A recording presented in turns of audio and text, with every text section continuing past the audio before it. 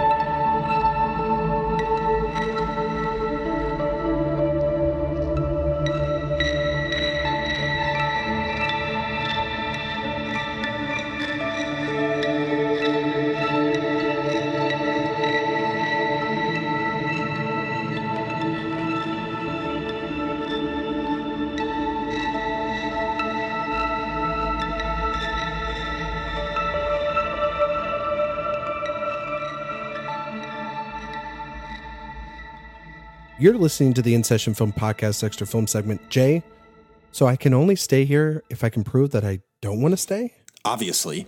Suchte ein Hotel, etwas, wo Ruhe finden, wo sich verstecken konnte. Alle Hotels waren überfüllt. Das 7. Hotel, obwohl das Schild Complet über der Straße leuchtete, hatte dann doch ein Zimmer frei. Une semaine d'avance. Une semaine? Parce que s'il y a une rafle, je vais encore me retrouver les mains vides. Vous n'avez pas de titre de séjour. Mais je veux pas rester. Et ça, il faut pouvoir le prouver. Et comment? Vous allez à la préfecture et vous leur montrez votre visa et votre billet de bateau. Donc, je peux rester ici seulement si je peux prouver que je veux pas rester. C'est combien? And that was a clip from Transit, the newest film from director Christian Petzold.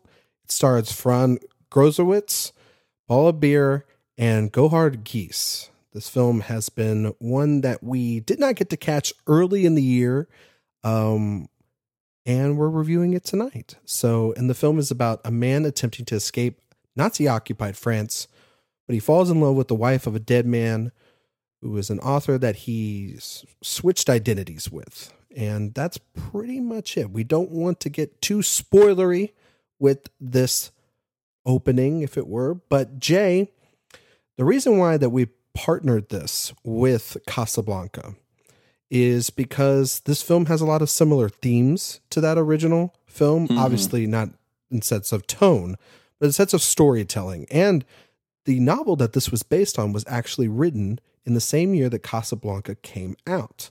And Christian Petzold is the director that came out with the film a couple of years ago, Phoenix, that was in my top 10 of that year. It's one of my favorite films I saw just a couple of years ago. So, Jay, I don't know if you've seen Phoenix or any of Petzold's other work, but if you have, what are your thoughts on Petzold as a director, and what were your thoughts of Transit? I have not.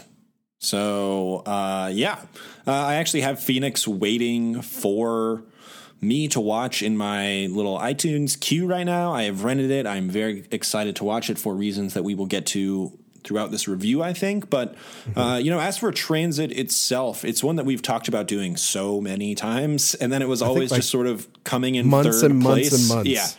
Yeah. It always kind of kept coming in third. And, we had a pretty thin week as far as the indie scene this week. And, we want to meet our foreign film quota. And this was a very well-reviewed film. So we checked it out. I was really excited to watch it. And because of it, I'm really excited to dig into the Petzold filmography. Like you said, Transit is based on a novel of the same name, which was published in 1942. And obviously in 1942, the Nazis were occupying the city of Paris. Mm-hmm. However, what I love about Transit is that when the film opens, we are treated to modern police vehicles and like the vague presence of a computer monitor. It all feels very modern. And the decision to use modern aesthetics and language in this film, which is based on a World War II novel and basically uses the exact same story and places, I thought that was a really inspired choice and gave the film an intense sense of relevance in the world today. There's a movie it actually reminded me of, Stanley Kubrick's first film, which is not a good film. It's called Fear and Desire. It's not particularly good, but I think it is really interesting because it presents two warring factions whose motivations and morality are never discussed. And this to me had something very similar that I liked, which was we don't really get the background of this. The only thing we can relate it to is World War II, but it's set in a modern setting. So I think obviously Petzold is equating some of the things that the world was experiencing in World War II to what the world is experiencing now. I don't think it's any secret that we live in rather turbulent times. And he certainly ups the drama by staging it in a World War II circumstance, but it's not the farthest stretch in history. So, transit is, as in immigration, is an incredibly pervasive issue in both Europe, and this is a German film. Christian Petzold is a German director, as well as in America. It is impossible not to equate the issues in the 1942 novel to what the world is experiencing right now. And Petzold, what I think he does so well in this is he does it very eloquently. It is not abrasive in its messaging, but I found the film to be extremely gentle, and it shifts from very melancholic, like reveling in the monotony of being stuck in one place while trying to both stay invisible and trying not to completely lose your sanity. And then it will become truly sad. It will flip-flop between the two on a very consistent basis. And I found the film extremely moving and unique. It's unlike any film that I've seen this year. And while the film burdens the viewer with a lot of thematic weight, I think the story is incredibly compelling on its own. It's not cumbersome. The thematic weight of it, it's very heavy thematically, but the story itself, I think, is very interesting to a very broad audience. It almost feels like a spy movie at times, I thought, thanks in no part to the score, which really feels at points like it could be in a James Bond movie. It has stolen identities. It has secret rendezvous. It even has a little gadget work thrown in. I think in the hands of someone interested in more straightforward filmmaking, it could have been a pretty decent spy movie. But obviously Petzold weaves in great threads of character study and humanity. And I love the star, Franz Rogowski. He possesses an incredibly unique face and an incredibly unique voice, which makes him just a very compelling performer. And that really comes in handy when your film is so focused on one character, and especially when it features as many close-ups as this film does. And I think through his performance, you feel a sense of inevitability to the proceedings in the film, the inevitability of disappointment, the inevitability of bureaucratic red tape. It's a movie called Transit, but it's a movie about being stuck. The characters who yearn for freedom in the film are stuck in purgatory. This beautiful city, Marseille, is the middle ground between heaven and hell in the movie, but even through the misery, what I admired so much is that Petzold never fails to find beauty in the world. And I thought, well, I'm sure we'll talk about this a little bit later, but this is encapsulated by a wonderfully ambiguous final shot that nails home the theme of identity and gives us one last glimmer of hope. Or does it? It's an incredibly striking final image that really leaves you thinking, and because of that, the film has stayed with me. It's a beautiful film, absolutely, and I think it's really, really good. Yeah, like I said, I have seen Christian Petzold's previous film, Phoenix. And that movie is a slow burn that leaves you gobsmacked by the end of it, and with one of the best endings, I think, of this decade. If you haven't seen Phoenix, please go check it out. And Jay, I do highly recommend that you do see it as soon as I was possible. trying to watch it before this podcast. Unfortunately, wasn't able to get to it, but I'm watching it this week. Absolutely. Yeah, it's fantastic. And it's so great because it takes these elements of Hitchcockian thrillers and sets it in this relationship that's at the core of it. And that's in Phoenix.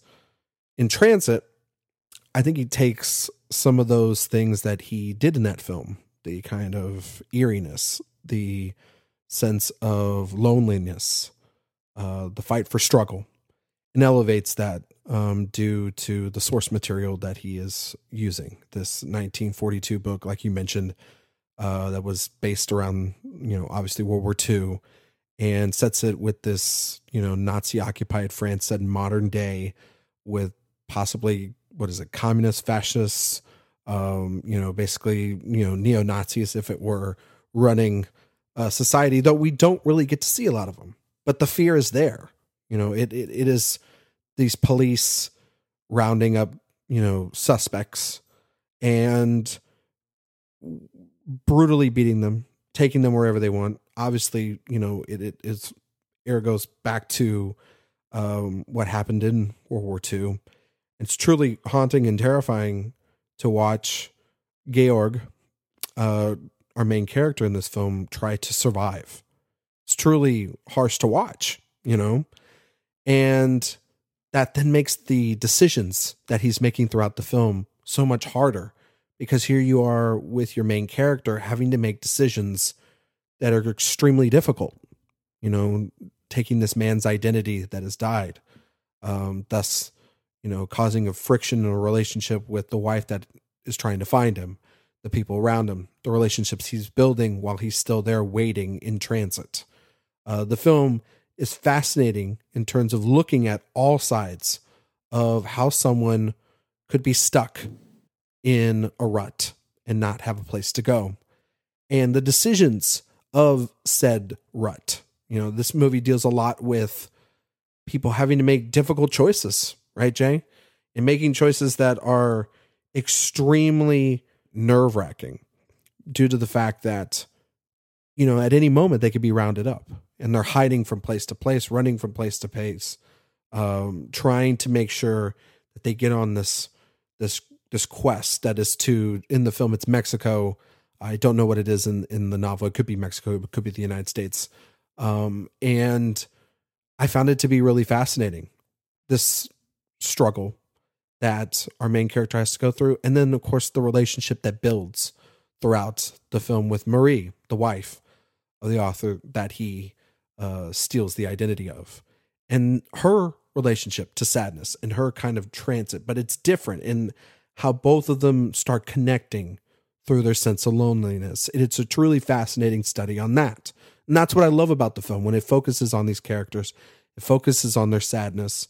Also, his relationship, Georg, with this young family, with this mother that is deaf and this little boy that he has kind of mentored, and the idea of him trying to start a multiple life, trying to just help out these people.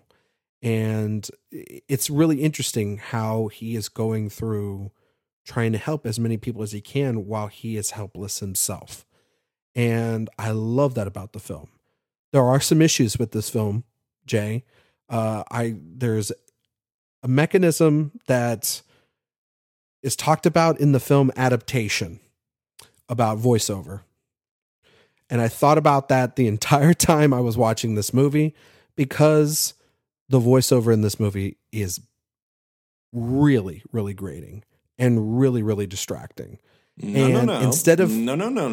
yes. No. It's really pointless at times too, and leads to a conclusion of that narration that I didn't need. I didn't need a novel told to me.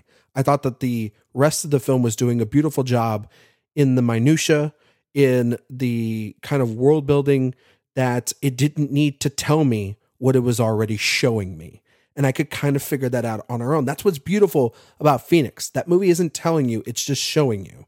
And you have to fill in the pieces as it goes. That's one of those films where it's like, okay, I don't need it explained to me. This film tries to be a novel and try to explain that, and try to explain feelings, and try to explain backstory instead of just showing it. And I think that would have been a much more effective way of doing the entirety of the story. But by the end of this film, the ending, not even just the scene that you're mentioning, the ambiguous ending, which we can kind of talk about, but not really talk about, because I don't want to spoil it. There is a reveal. There is a twist. I think this is Poncel's thing, where he just likes to do a twist. I did not see it coming. Just based off of where we were at, how much we have already gone through with these characters. We still don't know what it means either. No, we don't know what it means. And I was completely surprised by it. And then that ending, which our friend Brendan Cassidy on the main show, who reviewed this film in written form on InSessionFilm.com, he talked about how that ending he didn't feel was earned. I think by that ending, the scene before, the twist, and then leading to the final shot, I think it's very much earned, but it ties both together in terms of this ambiguousness that we're left. And that's exactly how these characters feel, is ambiguous, in transit, waiting. And it's really beautiful way. There are issues and we could talk about it, but overall, I am very positive on the film. I really did like it, but it's just not 100% what I expected. All right. And that's a good thing, but also a bad thing. Let's talk narration. Okay. So I will try and put forth a justification for the narration. First and foremost, I really do think that that he admires, Petzold admires the novel that the film is based on. So he is trying to get some of the wonderful prose of the novel out there for people to admire, and it really adds a lot to the themes of the film. I think also what it does is give the film a different perspective, because it is very much about Georg. But when you look at this bartender, you think about what a bartender does. He sees people come and go all the time. He is a person to whom people are unafraid to tell their entire story to, because there is a sense of familiarity even in the short term when you have a bartender around. At a bar, your inhibitions are lessened, and because of that, you are willing to tell the entirety of your story to this guy that you've never really met before. I think what the story is also trying to say is that all of a sudden, Georg has become this regular customer at this bar because he wants to be anywhere else in the entire world, but he is stuck in this place. And it's not a particularly showy bar. He's never really doing anything except sitting. He's never really communicating with anyone. Most of the time, people are staring at him. I do love in the film how the only person who really is willing to talk to him, interact with him, is a kid. Because everyone else is very put off by him. They're scared of what will happen if they even talk to him. They're scared of being associated with him because they don't want to be given the same fate that he would if he was potentially caught. They don't want to risk helping him. And the only person in the city of Paris that is really willing to help Georg is an innocent child who really doesn't know any better and is chastised by his mother for it. She is completely untrusting of Georg, and eventually through various events in the film, he even becomes distant from the kid himself. But, back to the narration, again, just lovely words and prose that I think really add to the themes. And the idea of the bartender and what a bar represents, I think, is very important to the story itself. And it also allows us to look into Georg's mind at certain points, because Georg is communicating his thoughts and not just the events to the bartender.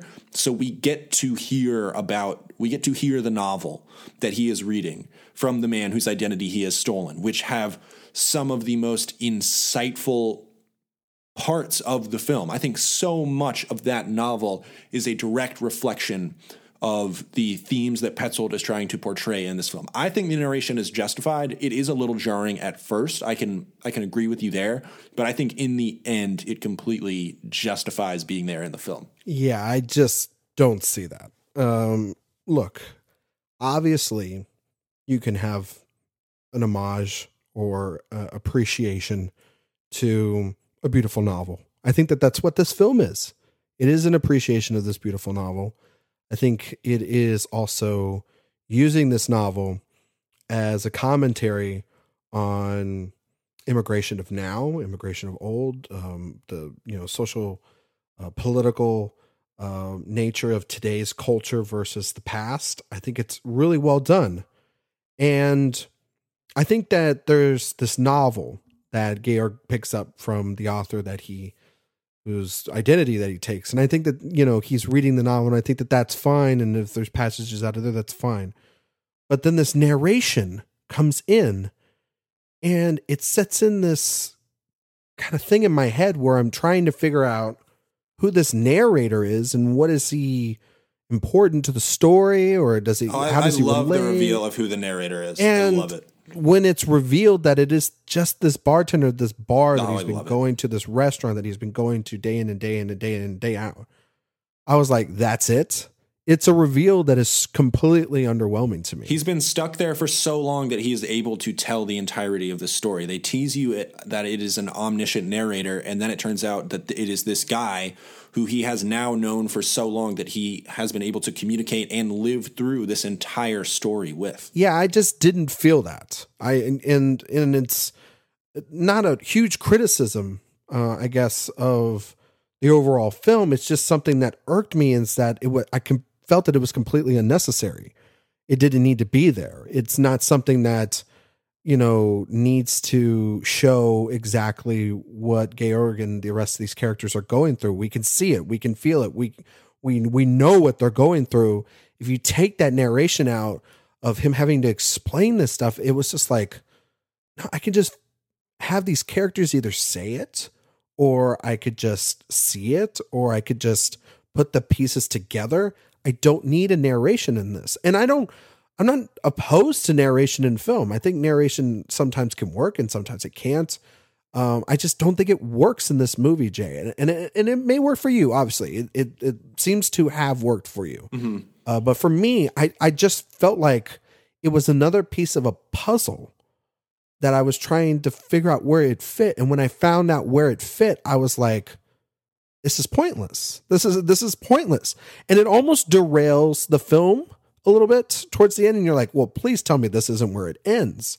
And then it ends in a different place. And I was like, okay, that's the ending I prefer.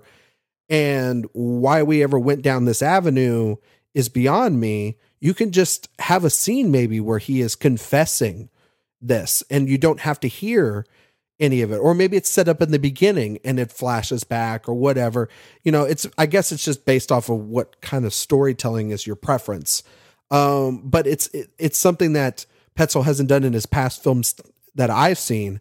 And so I thought it was a real peculiar choice for him to do it in this film, when this is a director that's mostly showing through his actors, through the setting, through the tone of what's going on, rather than actually having to tell you.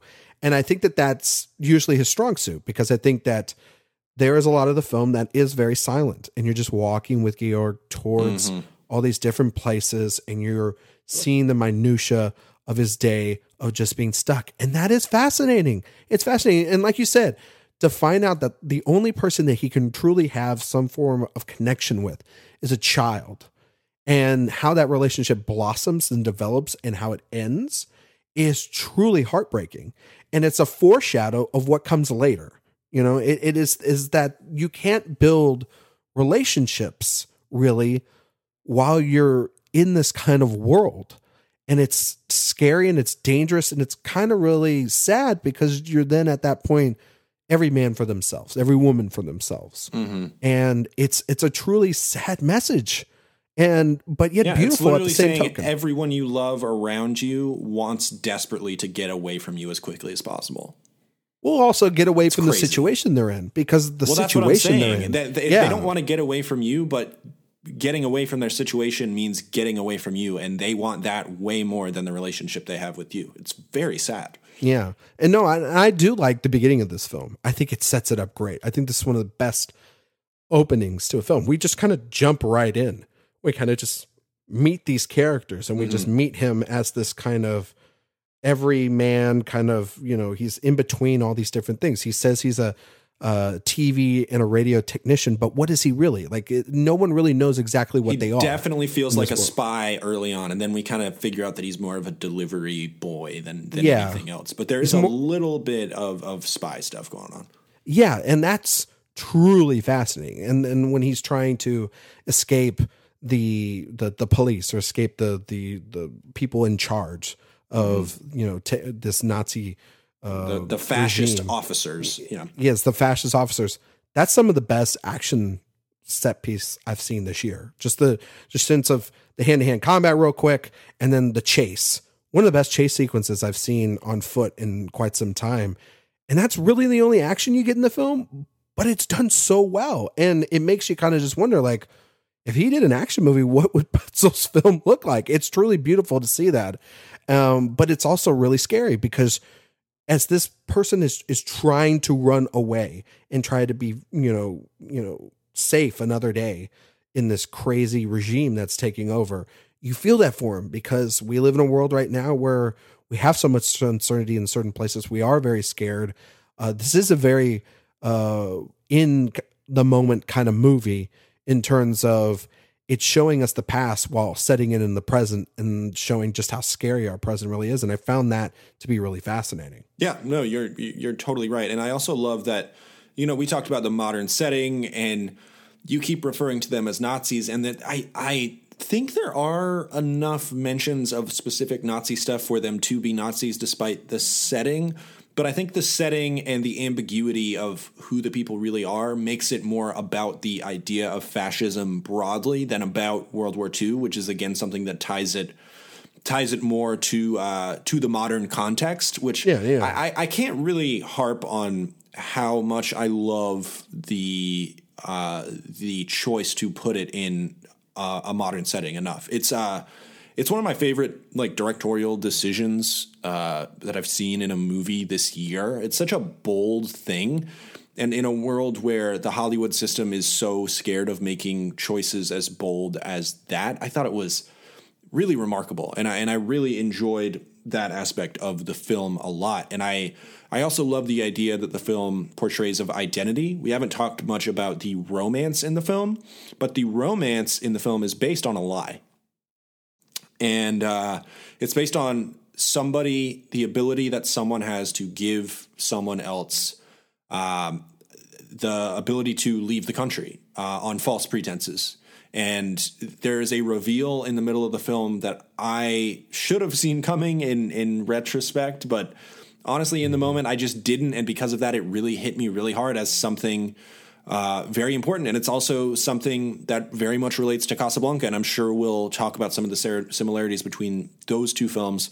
But many of the decisions that the characters make in this film mirror the ones that the characters make in Casablanca. And so because of that, it feels very authentic to me, because I think Casablanca was very much of its time. And the fact that this reflects Casablanca, I think, says that it is very much in line with that time, which, as Petzold is showing, is very similar to the decisions that people are making today. Immigration and transit has been an issue for years and years and years, and the feelings that immigrants have, or people who are stuck in one place have, are the same that they were 70 years ago. They're the same that they were 150 years ago, 400 years ago. It's an extremely universal idea that Petzold is exploring. And because of that, I found it to be very beautiful and very touching. And again, I just got to harp on Petzold's ability to find beauty in the world, despite this stagnation, this sense of despair, this sense of inevitability of something bad happening. There are some truly horrific things that happen in this film.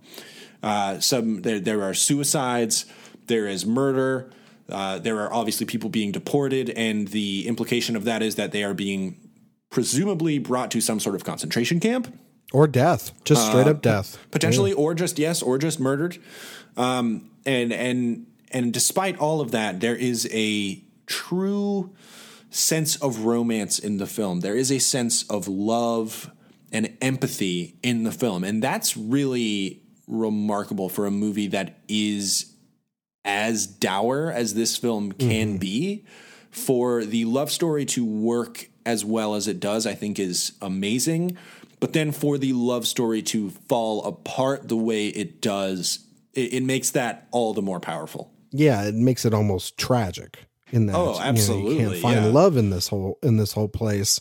It is truly that they are set in what people would mostly consider prison. Like, they may be going to cafes and they may be going to eat pizza and talking to one another, but they are in a virtual prison. That is what this entire city is. 100%. Yeah, and it is. They are stuck in the middle. And while what we talk about in Casablanca, that is played up differently in terms of tone. This is dour. This is bleak, but it's done in such a beautiful way, like you said. And yes, the romance in it slowly builds, just like the rest of this film, and it's beautiful. And its conclusion is tragic. but it's also expected, but very unexpected. Because it's built on a lie. Yeah. Yeah, it's built on this lie. Which is what these people have to do to survive in this environment. Yeah. They have to lie. And so because of that, Georg doesn't really feel that bad at first about this lie because it is what he has to do. He has to hide his identity. He has to assume the identity of someone else if he has any hope of getting out of this situation. But when he gets put in the situation of love, it becomes very different. Being someone else in a romantic relationship is unsustainable, and that's what he comes to find in the story. Or is it? Again, because of that ending, it's so wonderful. I love it. Yeah, and the ambiguousness that leads also to its parallels in terms of ending with Casablanca, truly fascinating because, I've heard a lot of comparisons to Casablanca with this film. And so I expect, like in Casablanca, for it to wrap up in a way that I'm familiar with. And so when I find out a certain thing happens at the end, like I said, no spoilers, I am just left with my mouth open. And I was truly impressed by the kind of bait and switch that Christian Potzel uses, but also not surprised because that's who he is as a director. He is very much a guy that keeps you on your toes, always makes you guessing, and does it in such a beautiful, tender way. I think that it is one of the best looking films and directed films I've seen this year. But Jay, let's get into some final thoughts on Transit. Anything else that you would like to say about this great film? I think there are just a couple things I want to mention, and they're both songs in the film, songs with words in them. There are two that really stand out. They're both on the nose, but in the best way possible. Early in the film, Georg hears a song on the radio that reminds him of a song that his mother used to sing to him. It's a very simple lullaby-like song that just says, the giraffes go home, the monkeys go home. It's just all of these elephants walking home, in groups. And it just ties into the movie so wonderfully, especially when, again, you consider that Georg is doing this with a child, and it's this very childlike song. And it is only the innocence of a child that can really empathize with an immigrant or a potential immigrant, someone who is stuck in this city, because they do not realize the implications of being involved with them. And going back to that time in Georg's life strikes a huge chord with him, and because of that with me, the viewer, because he is returning to a simpler time where there was no risk of getting killed just by walking down the street. And again, it just all goes back to the idea of home, and he has no home in this instance. He might never really have a home again. So that was extremely powerful. And then the second one is just the best end credits needle drop of the year so far as I'm concerned.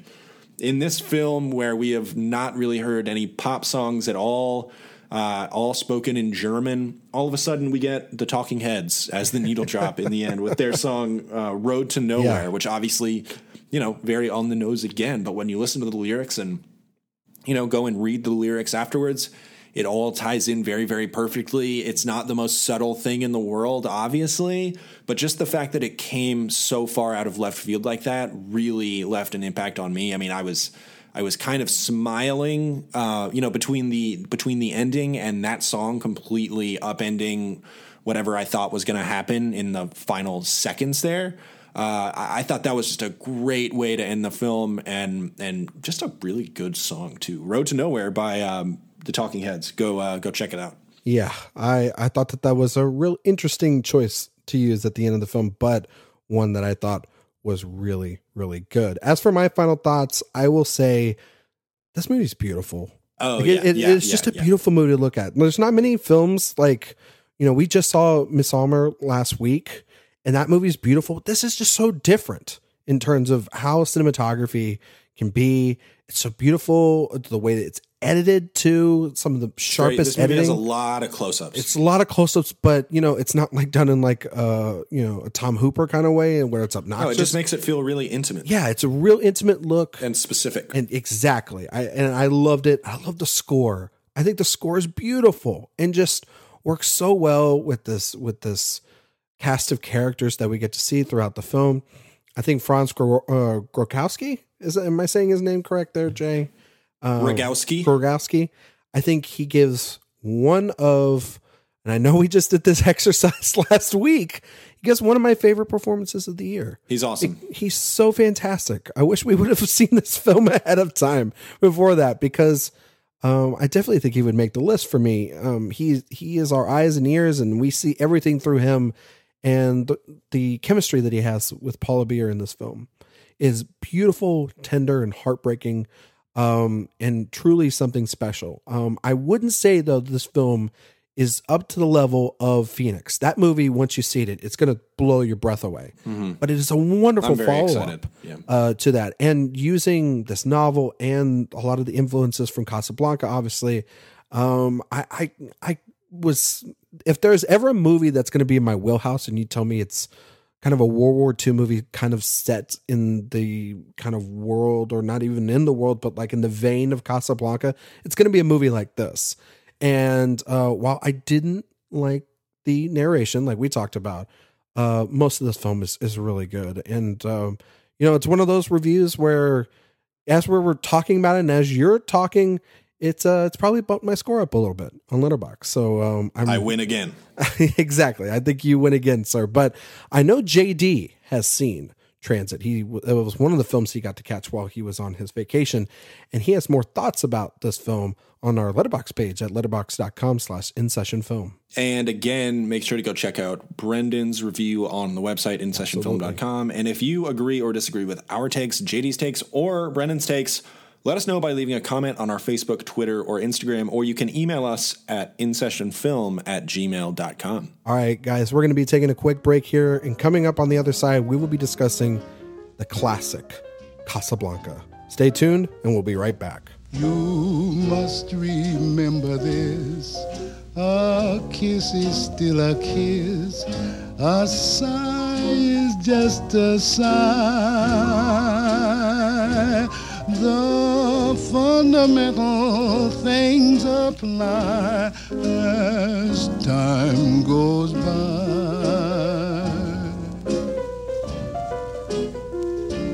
And when two lovers woo, they still say I love you. On that you can rely. No matter what the future brings as time goes by.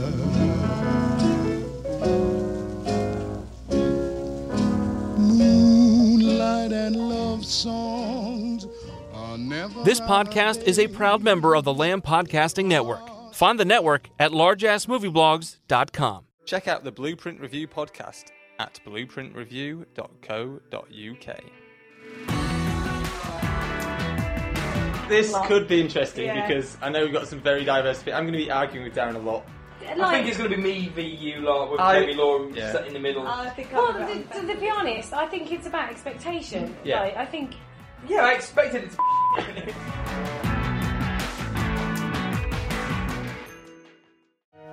Hello, In Session Film podcast listeners. We take a moment to interrupt this daily programming to bring you the Next Best Picture podcast run by myself, Matt Neglia, where Michael Schwartz, Will Mavity, Deanne Chiesese, Ryan C. Showers, and a slew of others, we are all on a search to find what is going to be the next Best Picture winner at the Oscars. Join us on our journey as we look at foreign films, documentaries, independent movies, as well as big action blockbusters.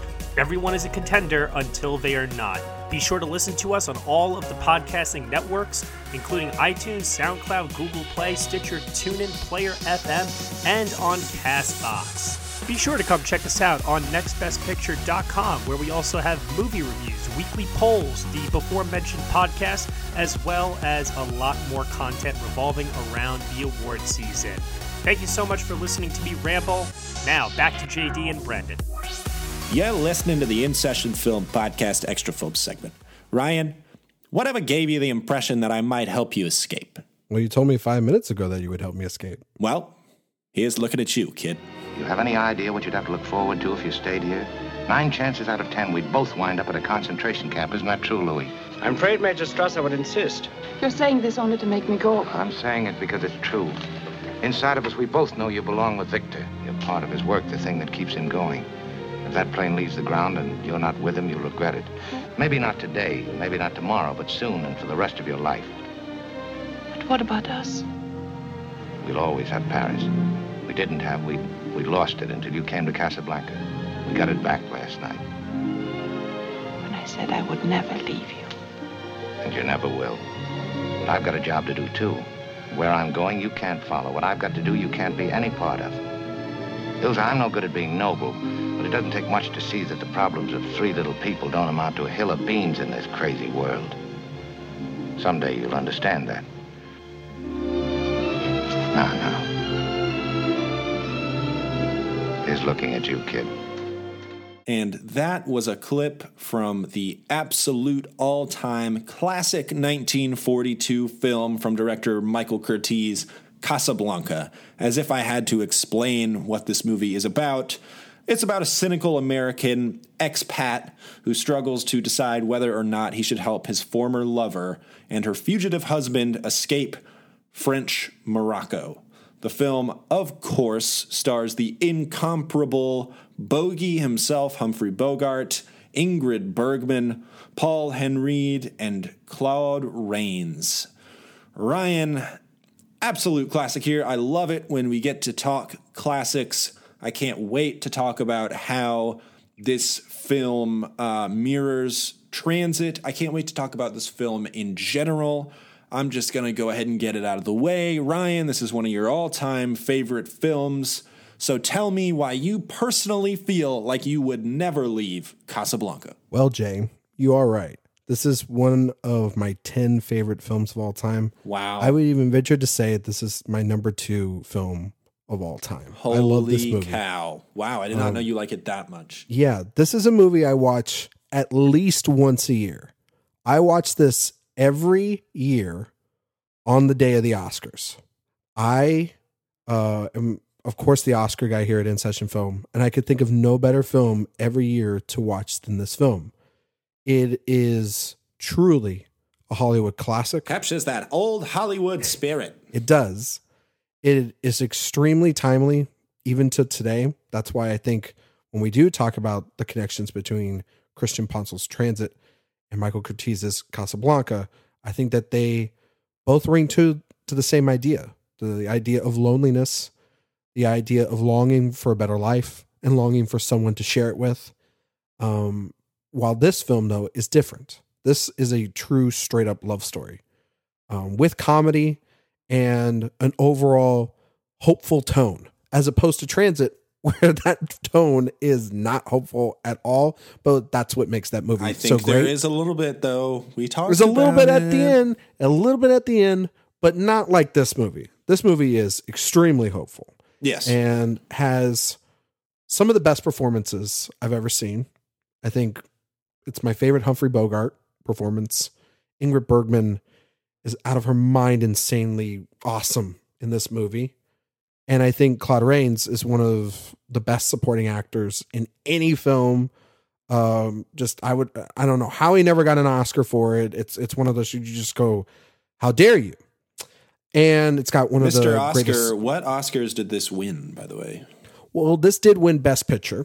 Yep. And it won Best Director. Mm-hmm. And it won Best Adapted Screenplay. So it only walked away with 3, but it walked away with the key 3, which is Screenplay, Director, and Picture. No love for Bogey? Yeah, no love for Bogey. And Ingrid Bergman, actually, she campaigned from Whom the Bell Stole, the Hemingway adaptation of the time. So she didn't campaign for this film. So she didn't put herself up for this film. And a lot of people say that was a mistake, obviously, because this movie was not considered to be a film that was going to win Best Picture. It came out for the 1944 Oscars because of the war, and it was delayed and everything. And so from Whom the Bell Stole was the one that she put up, and back then you didn't have like this whole thing where you can put yourself up for multiple films. It was one film and that's it. And so she went with a different film, and she made an absolute mistake in that department. But this was a film year which was pretty interesting, Jay, because this one was a year where there were 10 films nominated for Best Picture. And until recent times, it was the last film. And I remember that the year that the Academy switched to the 10 films at the beginning of I believe this decade, that Tom Hanks actually went up there and said that this is the first time since this Bogey Bergman classic. So this has complete historical precedence. But beyond its Oscar ramification, this is the greatest screenplay ever written in the history of film. It has, in my opinion, some of the most memorable lines in any film, and has characters that are charming and funny, but also devious and scary, and characters that you root for, but then you also root against. Your allegiances change throughout this film. And by the end, obviously this movie was out in 1942, so we're going to probably spoil it at a certain point. I won't spoil it right now in my opening thoughts, but by the end of the film, you're left on such a rush and such a high, and then with such a smile on your face that you want to see it again. It's extremely rewatchable. It's one of the greatest films ever made.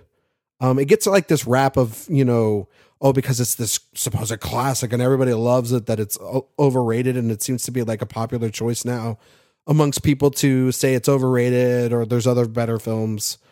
And I hear people say that about Singing in the Rain or The Godfather or, Vertigo or 2001 or Citizen Kane. It's not cool just because of the fact that you think that you're making some sort of hot take out there, guys. Because you're wrong. This is the one time I will ever say this. You guys are just wrong about this. This movie is perfect. There's not a bad thing about it. It's truly remarkable. And it holds up. And that's what you can't say about a lot of movies from back then, is that it holds up, and it's probably the greatest romance ever put to screen. And it gets me every time. And I can quote the whole damn movie. Like I really could. And I love this, Jay. I'm so happy that we get to talk about this, because I could go on and on and on, but I love it. I love it. Yeah, we could have talked about some disposable movie of now, because we were kind of straining to pick something, but instead we decided to talk about this one, and I'm really glad we did as well. I love it too. I don't love it quite as much as you do, but it is undeniably one of the most influential movies of all time. It sort of established modern movie structure, and in a time when movies were often much longer than this movie, which is like an easy hour 42 or something, I believe. Very easy hour 42. It is so efficient in its storytelling, and that will be the legacy of this film. Like you said, there were very low expectations for this movie. They weren't expecting much. They didn't think it would have much of an impact. They certainly didn't think it would be an awards winner or a moneymaker. And instead they got this instant classic, one of the most important films of all time. From the very beginning of this movie, it establishes an extremely lived-in world. The first scene where you have these guys, very similar to Transit. You have these guys who are asking for people's visas and whether they're allowed to be there or not. And first scene of the film, doesn't have his paperwork, gets murdered.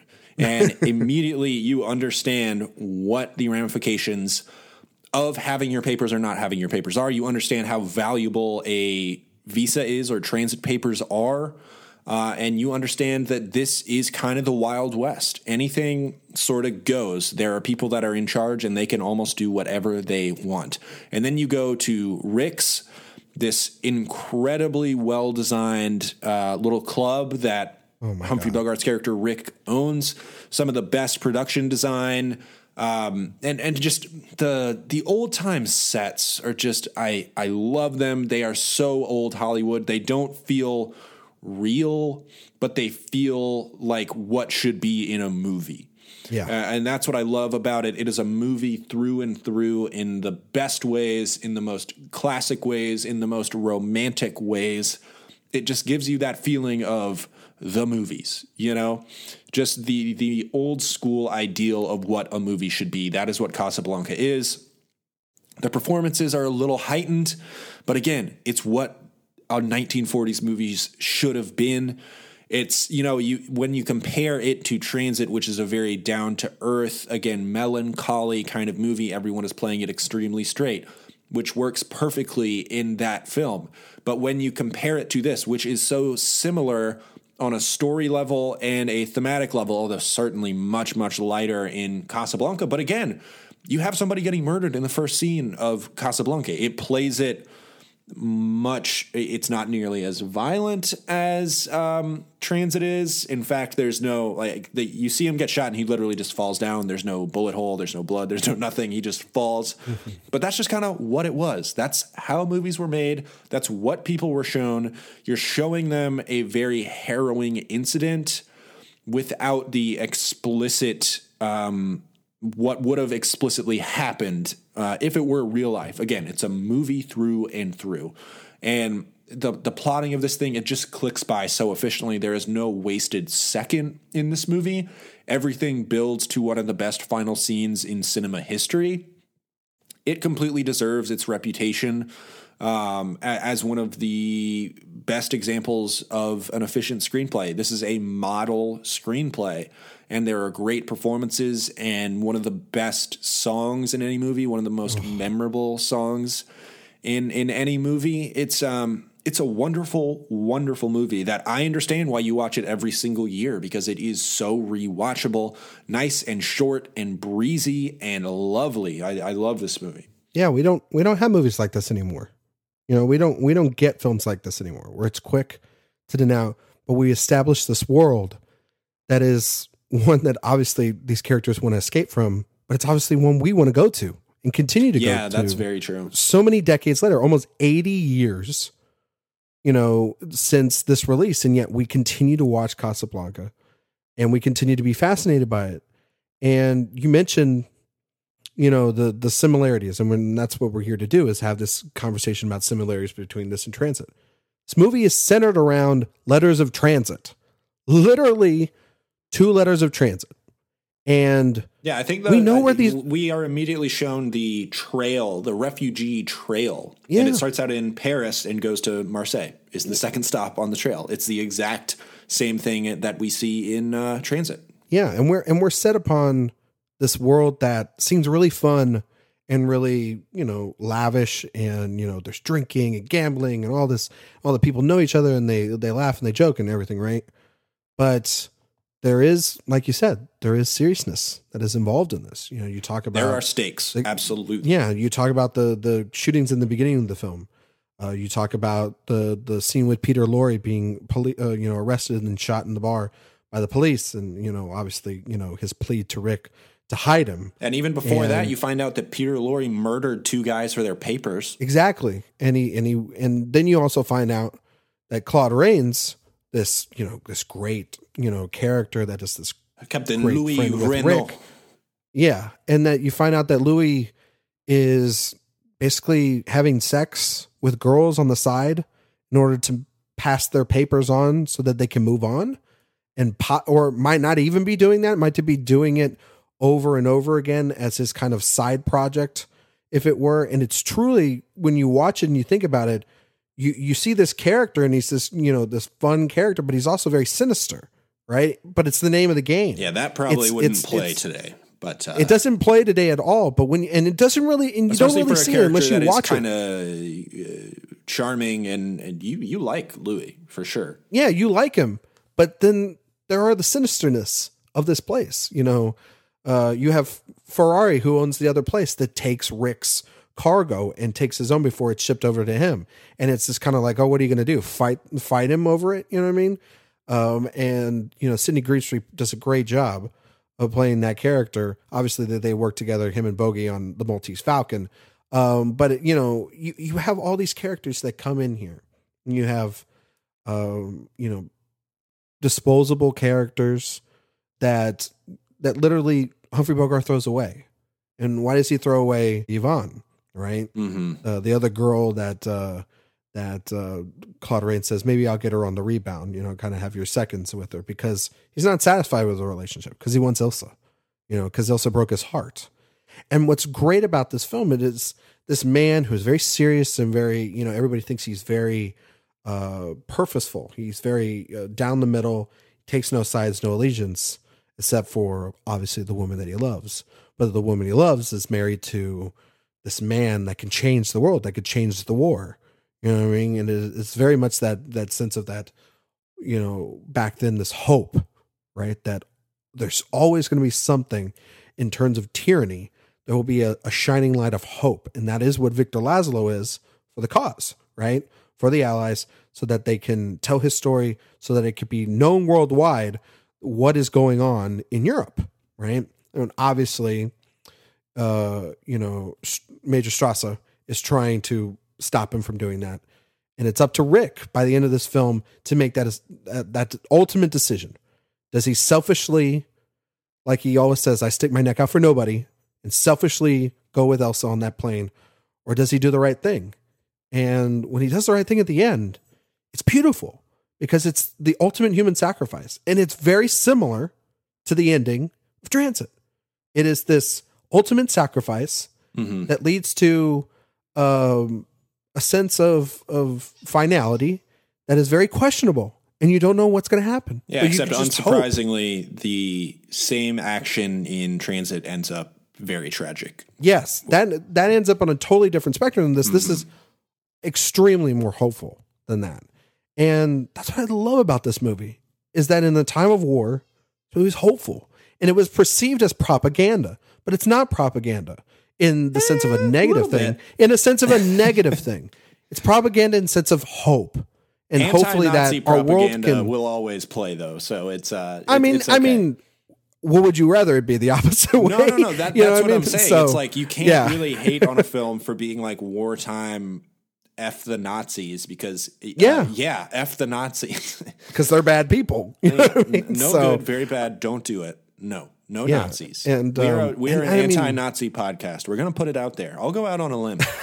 We are an anti-Nazi podcast. Yeah, I'm pretty sure 100% we're an anti-Nazi podcast. But I also love the relationship. We talked about the relationship between the two characters in Transit.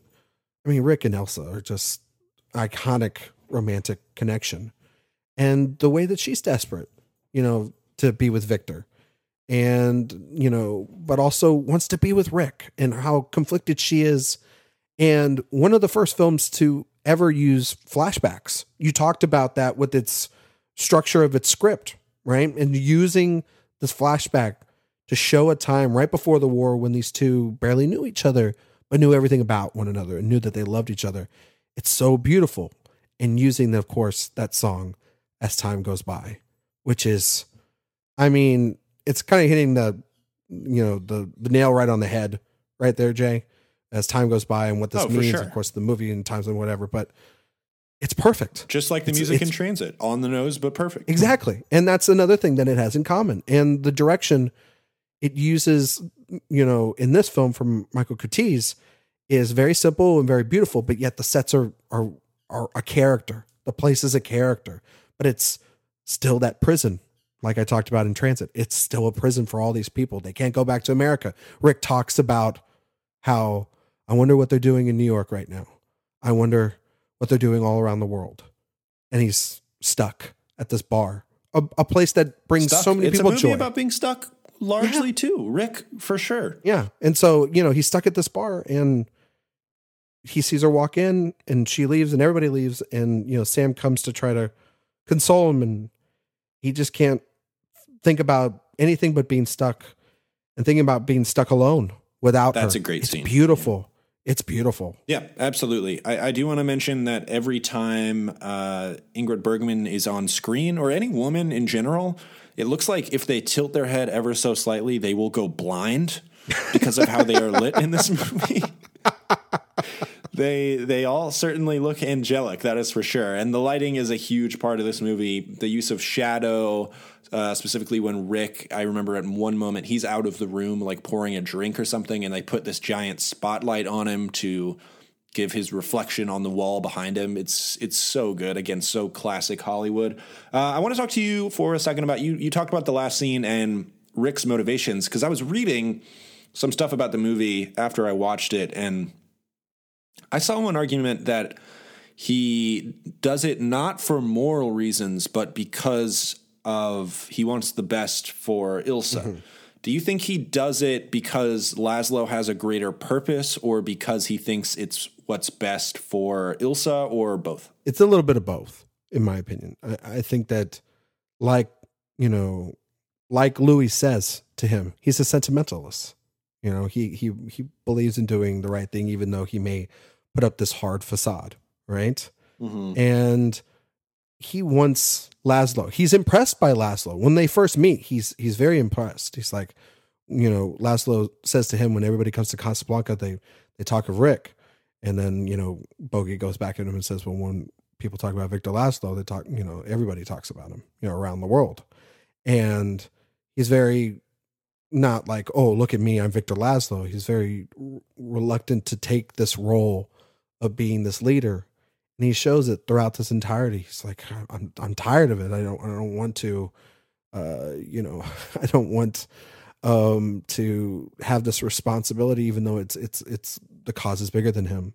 It's thousands and thousands of people, and he can see how much of a leader he is when the Germans are singing their song, right? Singing the Watch on the Rhine, and Laszlo gets to the band and play La Marseillaise. Yeah, love that scene. Yeah.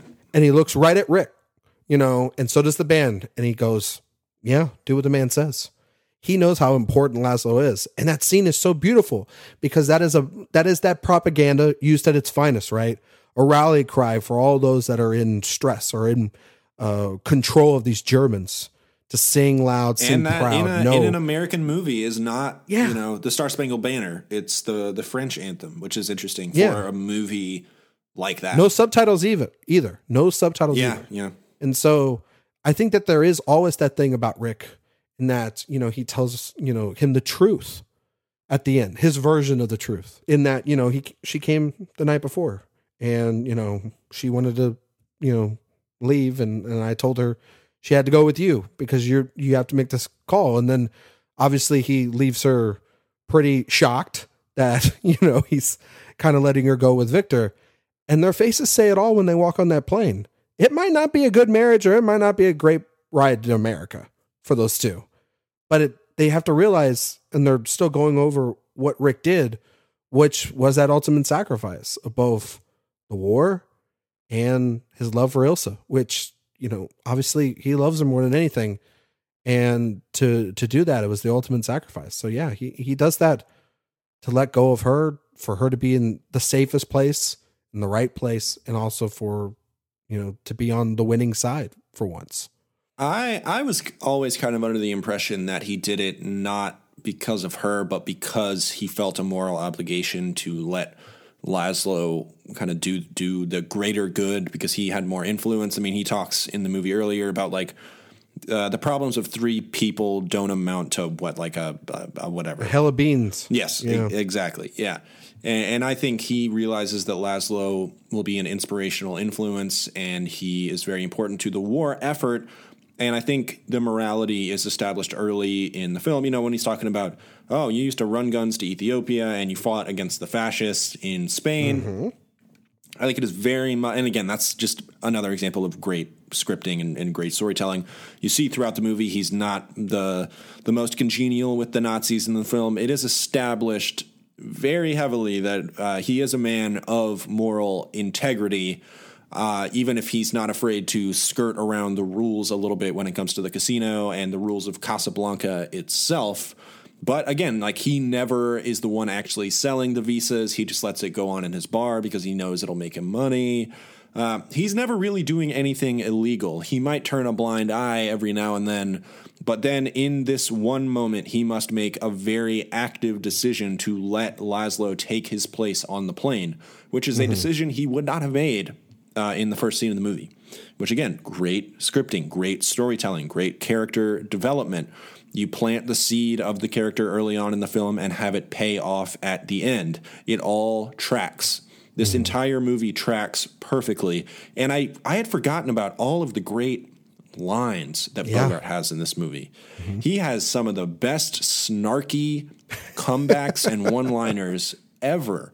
I love it. I love it. I have what a is the favorite. guy like? Oh, he's like, what kind of man is he? Oh, he's like every other man, only a little more. It's amazing. My favorite, Jay, is when Major Strasser gives him like the dossier that they've run on him, right? He's like, are my eyes brown? Oh, yes. Oh, You know what I so mean? good. Yeah. Yes. Oh, I love it. Like, are they really brown? That slays me every time. Yes. It slays me. It's a very funny movie, which I had kind of forgotten about. I thought of it as this very light, romantic, enjoyable movie without remembering, the really heavier moments, the stakes that they do establish so well, and the really funny conversations and jokes that Humphrey Bogart has in this movie, and how funny I think Claude Rains is in the movie. Oh, so good. He's phenomenal. And the final scene between him and Rick, again, they planted the seed for it early on in the movie because these two guys do live by a very similar code. And in the end, they come together as the kind of same moral fiber. They are cut from the same moral cloth. And in the end, it is the start, in fact, of a beautiful friendship. Yeah, no, it's a great ending. And I mean, it has one of the funniest bits I think I've ever seen. It's right after Major Strasser kind of tears down and says, "Shut this place down," to Louis, and he goes and he shuts it all down, and Rick comes up to him and is like, "Why are you shutting us down?" He's like, I'm shocked to find gambling going on in this establishment." And the guy behind the roulette wheel, "Here are your wedding starts." He's like, "All right, thank you." And and he walks off with them.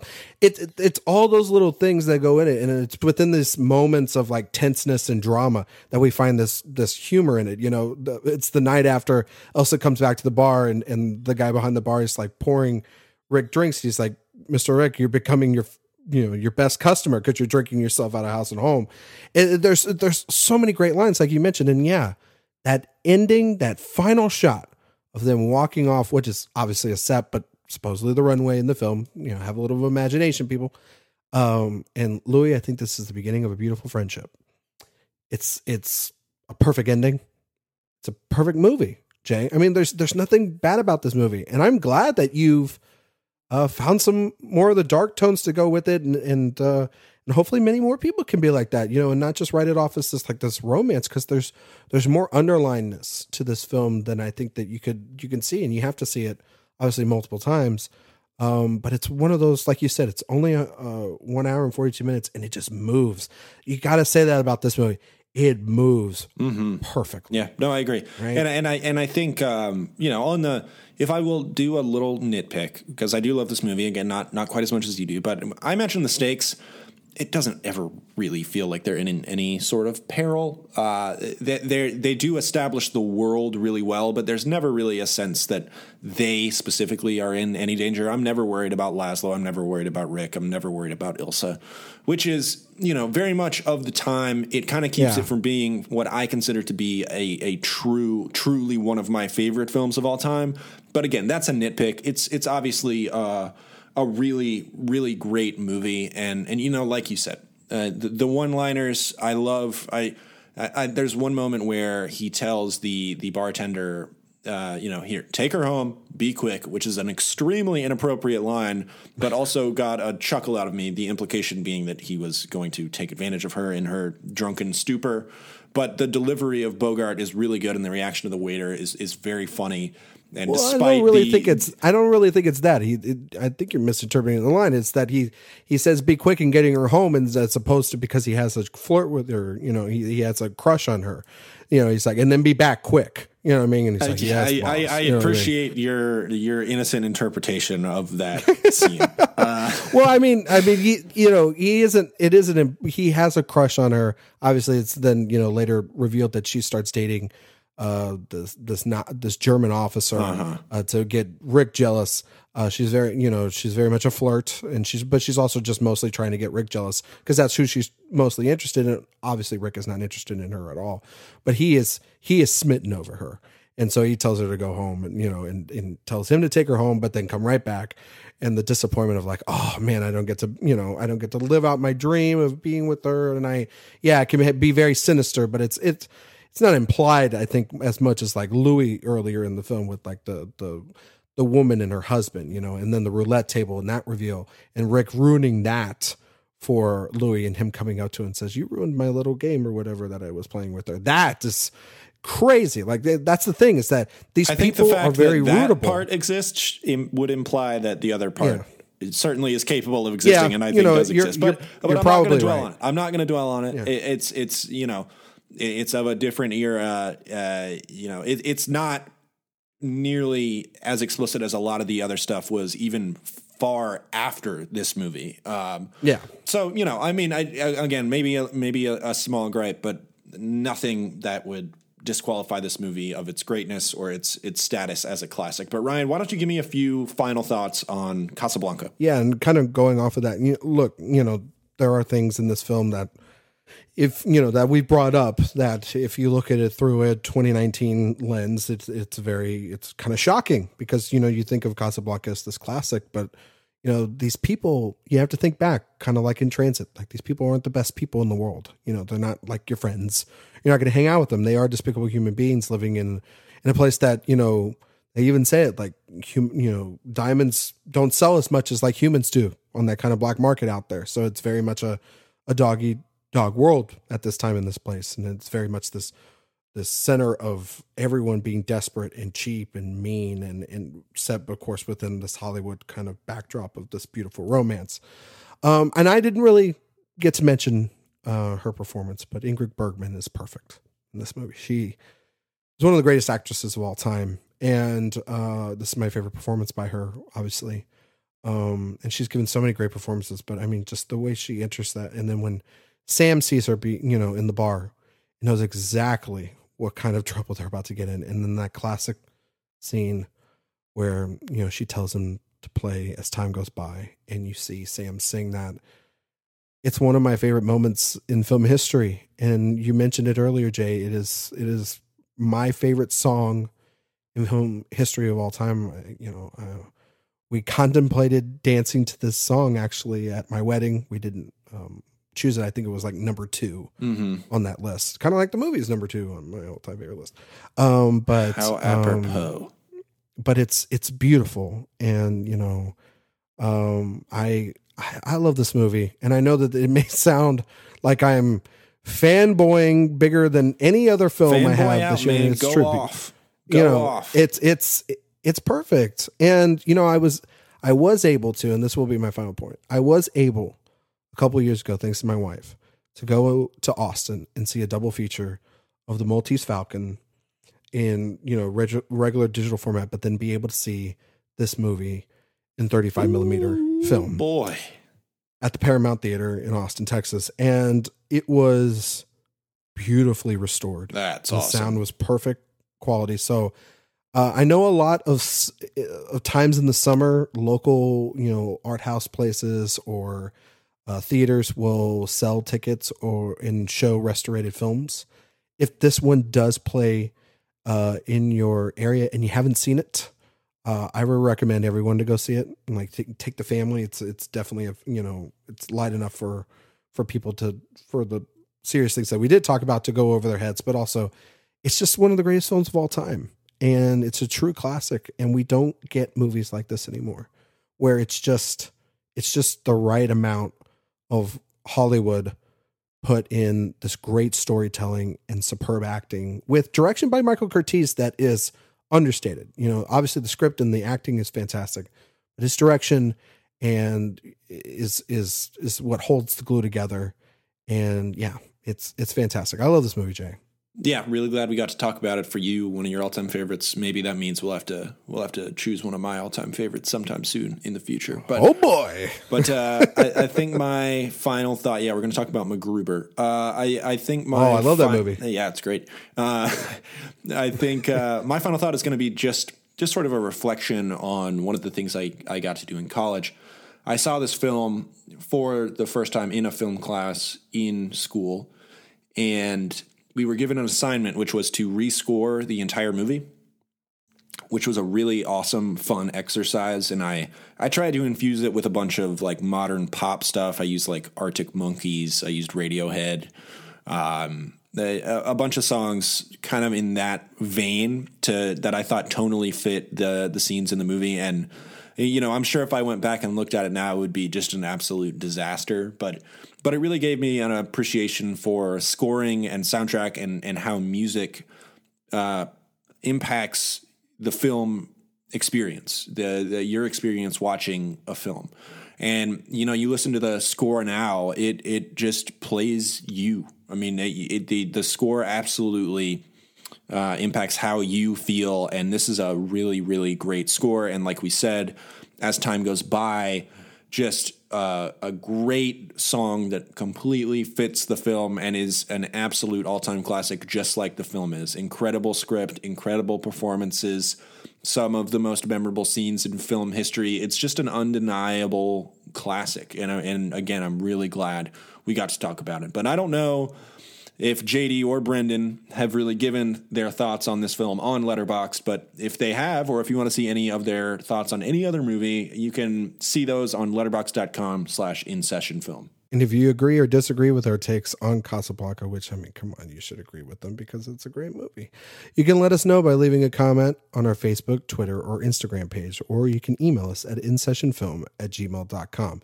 And with that, that'll do it for this week's show. Just a friendly reminder, while you're over there leaving comments on our social media pages, you can follow us also on Facebook, Twitter, and Instagram. And like I said, we do try to respond to every single piece of email that you guys send us. And that email, again, is insessionfilm@gmail.com. Be sure to subscribe to us on iTunes, Stitcher, Spotify, Google Play, or SoundCloud. And while you're on iTunes, please leave us a review. We would greatly appreciate it. I always love reading the reviews. I scour them way, way, way too often. Our podcasts are also syndicated every week at geekcastradio.com, the Podfix Network, and the Lamb Podcast Network. And you can also check out our Listen Now page on our website at insessionfilm.com/listen-now. And the In Session Film Podcast is supported by our awesome listeners like you. If you want to help us out, you can go over to our website at insessionfilm.com and click on our main menu to find our bonus content tab. Bonus content. To hear our bonus content for just a small donation of 99 cents, you can check out the In Session Film store, or you can just go to insessionfilm.com/donate, and you'll see all of our information there on how you can help us out. You can also hear all of our amazing shows that we do on our mobile app for just a one-time fee of $1.99. You can find our app on the Amazon Market for Android devices, the Windows 10 phone store for Windows devices, and the Podcast Source app for iOS devices. You can see all those details at insessionfilm.com/apps. And just a friendly reminder once again that episode 334 this week will be a review of The Farewell, the poll, and the top 3 for this week to be determined, though there might be a nice little surprise during that episode to be continued. Anyway, before we head out of here today, Jay Ledbetter, any final thoughts you have on this week's episode? Absolutely, Ryan. We got to talk about your boy, your number one athlete. We're going In Session Sports here. Your boy Kawhi Leonard. Let's talk about him. Let's talk about him. Here we go, Ryan. Just give me your thoughts on the Kawhi Leonard situation real quick, and then I'll give mine, because I got to hear. For everyone who doesn't know, Ryan is a fan of the San Antonio Spurs, the team that Kawhi Leonard used to play for and spurned and basically quit on, and has now won a championship with another team and is now on another team. So Ryan, give me your thoughts on the updated, very interesting Kawhi situation. I mean, I could care less what happens to that man. I'm sure he finally got what he wanted, which was not only to screw over my team, but then rip out the hearts of an entire country. So he went from one city to an entire country by abandoning the Toronto Raptors. Oh yeah, sure, for one title. Now that team gets to go into obscurity. And he got to go home because that's what him and his uncle wanted. So congratulations on that. Good job on also stealing Paul George, a man that literally signed a contract last year and that you tampered with in order to get him on the Clippers. Congratulations to that. Only in Los Angeles markets will the NBA allow such a terrible thing to happen. Really makes you want to watch football more than it wants to watch basketball. That being said, my Spurs, I love my Spurs. I'd rather be with this band of misfits and be the 7th seed than be anywhere near a title with that clown. So I hope that he plays well for all you Clipper fans out there. That's if he wants to play, because he likes to make up phantom injuries that don't exist. And likes to, basically do what is load management, which is, kind of ridiculous because Greg Popovich kind of invented that and did that for him anyway, but that's beside the point. Who could care less? And if anything, go LeBron, and I hope they sweep him in the season series. And I hope Anthony Davis breaks his ankles. Kawhi Leonard is whatever the opposite of Casablanca is.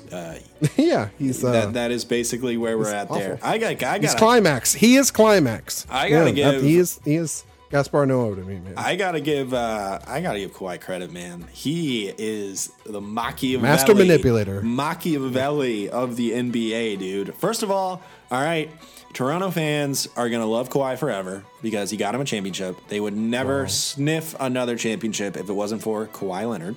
Wow. They should go ahead and raise his jersey in the rafters, retire his number, because he's going to give them something that they would never have otherwise and probably will never have again. The NBA, as much as every team likes to have hope, there are so few franchises that ever win a championship. It is a league of dynasties. It is a league of franchises who remain relevant and continue to win championships throughout generations. Oh, you mean like how he could with San Antonio? But that's beside the point. I think if you look at the way that San Antonio was structured and where that team was headed, I don't know that they would have had the same opportunity in San Antonio. Additionally, if he felt that the San Antonio Spurs were not treating his injury correctly, I kind of understand why he left. I do think it was a little shady how it all turned out, but as far as, he left. He has the right to leave. Imagine yourself being at a job where you thought the company was treating you poorly and you weren't allowed to leave. It's totally different circumstances, but it's a job, It's he was under contract. He didn't play 73 games. He didn't. He was in Philadelphia, and we were trying to talk to him, and he was kind of like hiding from room to room, kind of like one of those things in like a Scooby-Doo episode. And when my coach's wife died, he didn't want to show up for anything and be around his teammates. So that's kind of the person he is. So no one else to tell you there, Jay. I think Kawhi Leonard's approval rating is higher than it has ever been right now. After the way that he played the NBA like a funky fiddle, the way that he spurned the Lakers and made this league that was the only good thing about this. That was the only good thing about this. As a lifelong Spurs fan, to see the Lakers get messed up like that was the only enjoyment. I was like, okay, well, I'll give you credit there. That's a pretty baller move, but it's still pretty awful the way you did it. There is more parity in the NBA than there has been in like a decade. It's a really cool time to be an NBA fan, and there are 10 teams that you could make a case for winning the championship this year. And for the record, it's not tampering if it's players. It's only if it's team officials. That's so BS, and you know it. I'm just telling you. I'm just telling you. That is the rule. And they also traded away a ton of assets. It's the spot that Oklahoma City is in right now to do that trade. They were nowhere close to a championship the way that the league is currently set up, and they played for the future, and also they're very cheap and want to get under the luxury tax. So it's a bunch of factors that came together for Paul George and Kawhi Leonard to somehow get together on this team. They're both injury prone. It could totally blow up, and that's what's so exciting is we have all of these teams that are unknown quantities at this point. So many players mixing and matching, and new players in new places. Yeah. It's going to be a really exciting season, and the way that Kawhi Leonard was able to manipulate his free agent situation, I thought was so impressive. Yeah, and you know what? It's so wide open that, maybe we meet in the first round of the playoffs, and maybe we kick his ass. Who knows? Because that would be the ultimate thing, right? Is if he came back to San Antonio like he did last year during the regular season and got beat by almost 30 points. That would be Who's great. Guarding Kawhi? Because, I'll probably put Rudy Gay on him. Who's guarding Paul George? Those are like the two biggest mismatches ever for that team. Yeah, I'm not worried about that. I mean, they got what, Patrick Beverly and his good defender. Contentious Very good bud defender. on the starting point guard. Yeah, trust me, I'll take Pop over Doc. Which is imagine Kawhi Leonard guarding DeMar DeRozan. Oh my gosh, that's a massacre. Oh yeah, it's a massacre on Kawhi. Just probably step on his ankle. Do a little Zaza Pachulia on him. I'm sure he'll love that little love tap. Anyway, for my final thoughts, we're going to transition away from that terrible human being. Actually, talk about a more serious note, Jay, because it was just announced that veteran actor Rip Torn has passed away. What? I did not know this. Rip Torn, for most of you, might know him from playing Zed in the original Men in Black movies. His run on the Larry Sanders Show, and obviously his classic performance as Patches O'Houlihan in the Dodgeball movie. Obviously, he has many other highly acclaimed films. There's even an Oscar nominee back in 1984 for Cross Creek. So one of the great veteran actors that we had, and he died at 88. Jay, any thoughts that you have on Rip Torn as an actor? No, that's I did not know this. Is this a new development that I just? Yeah, it just came through. Wow. Yeah, it's no. I mean, look, Rip Torn was a great performer. It's really, really sad. He could kind of do it all. He could be a dramatic actor. He was a great comedic performer, like you said, in Dodgeball. I mean, what a memorable character that was in like the dumbest movie ever. But he played it so straight that it became nobody has delivered the line, do I have to drink my own urine? No, but it's sterile and I like the taste. I like the taste. He delivers that like you and I are talking about what we're having for dinner. And that's that's kind of who Rip Torn was. He committed. He had the most unique voice, such a unique look. He was a memorable presence on screen, and that's very, very sad. Yeah, and I mean, he obviously also, besides that wonderful line that you just said, he has. That's the one he'll be remembered for. I think he'll also be remembered for if you could dodge a wrench, you can dodge a ball, and throwing that wrench at Justin Long's face, and then if you can dodge traffic, you can dodge a ball. I mean that movie is one of. It's a bad movie. Probably, I haven't seen it in a long time. Great but when cable watch, I gotta say. Yeah, probably a really great cable watch. But it's one that I enjoyed a lot. But but he's great in it. I mean, talk about a guy that can be really good, and he's also really great in the Men in Black movies. Kind of playing like the head honcho, and especially in that first Men in Black. Opposite Tommy Lee Jones, it just kind of has the like serious tone like Tommy Lee Jones in that film. So. Obviously going to be missed. Rest in peace to a great actor. Absolutely. And with that, that's going to do it for this week's Extra Film. Thank you guys so much for listening, and we will see you guys next week.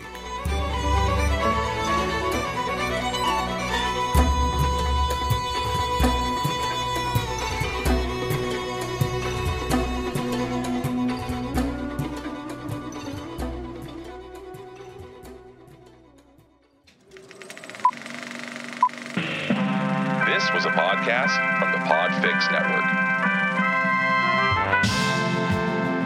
You can check out more shows like it at podfixnetwork.com.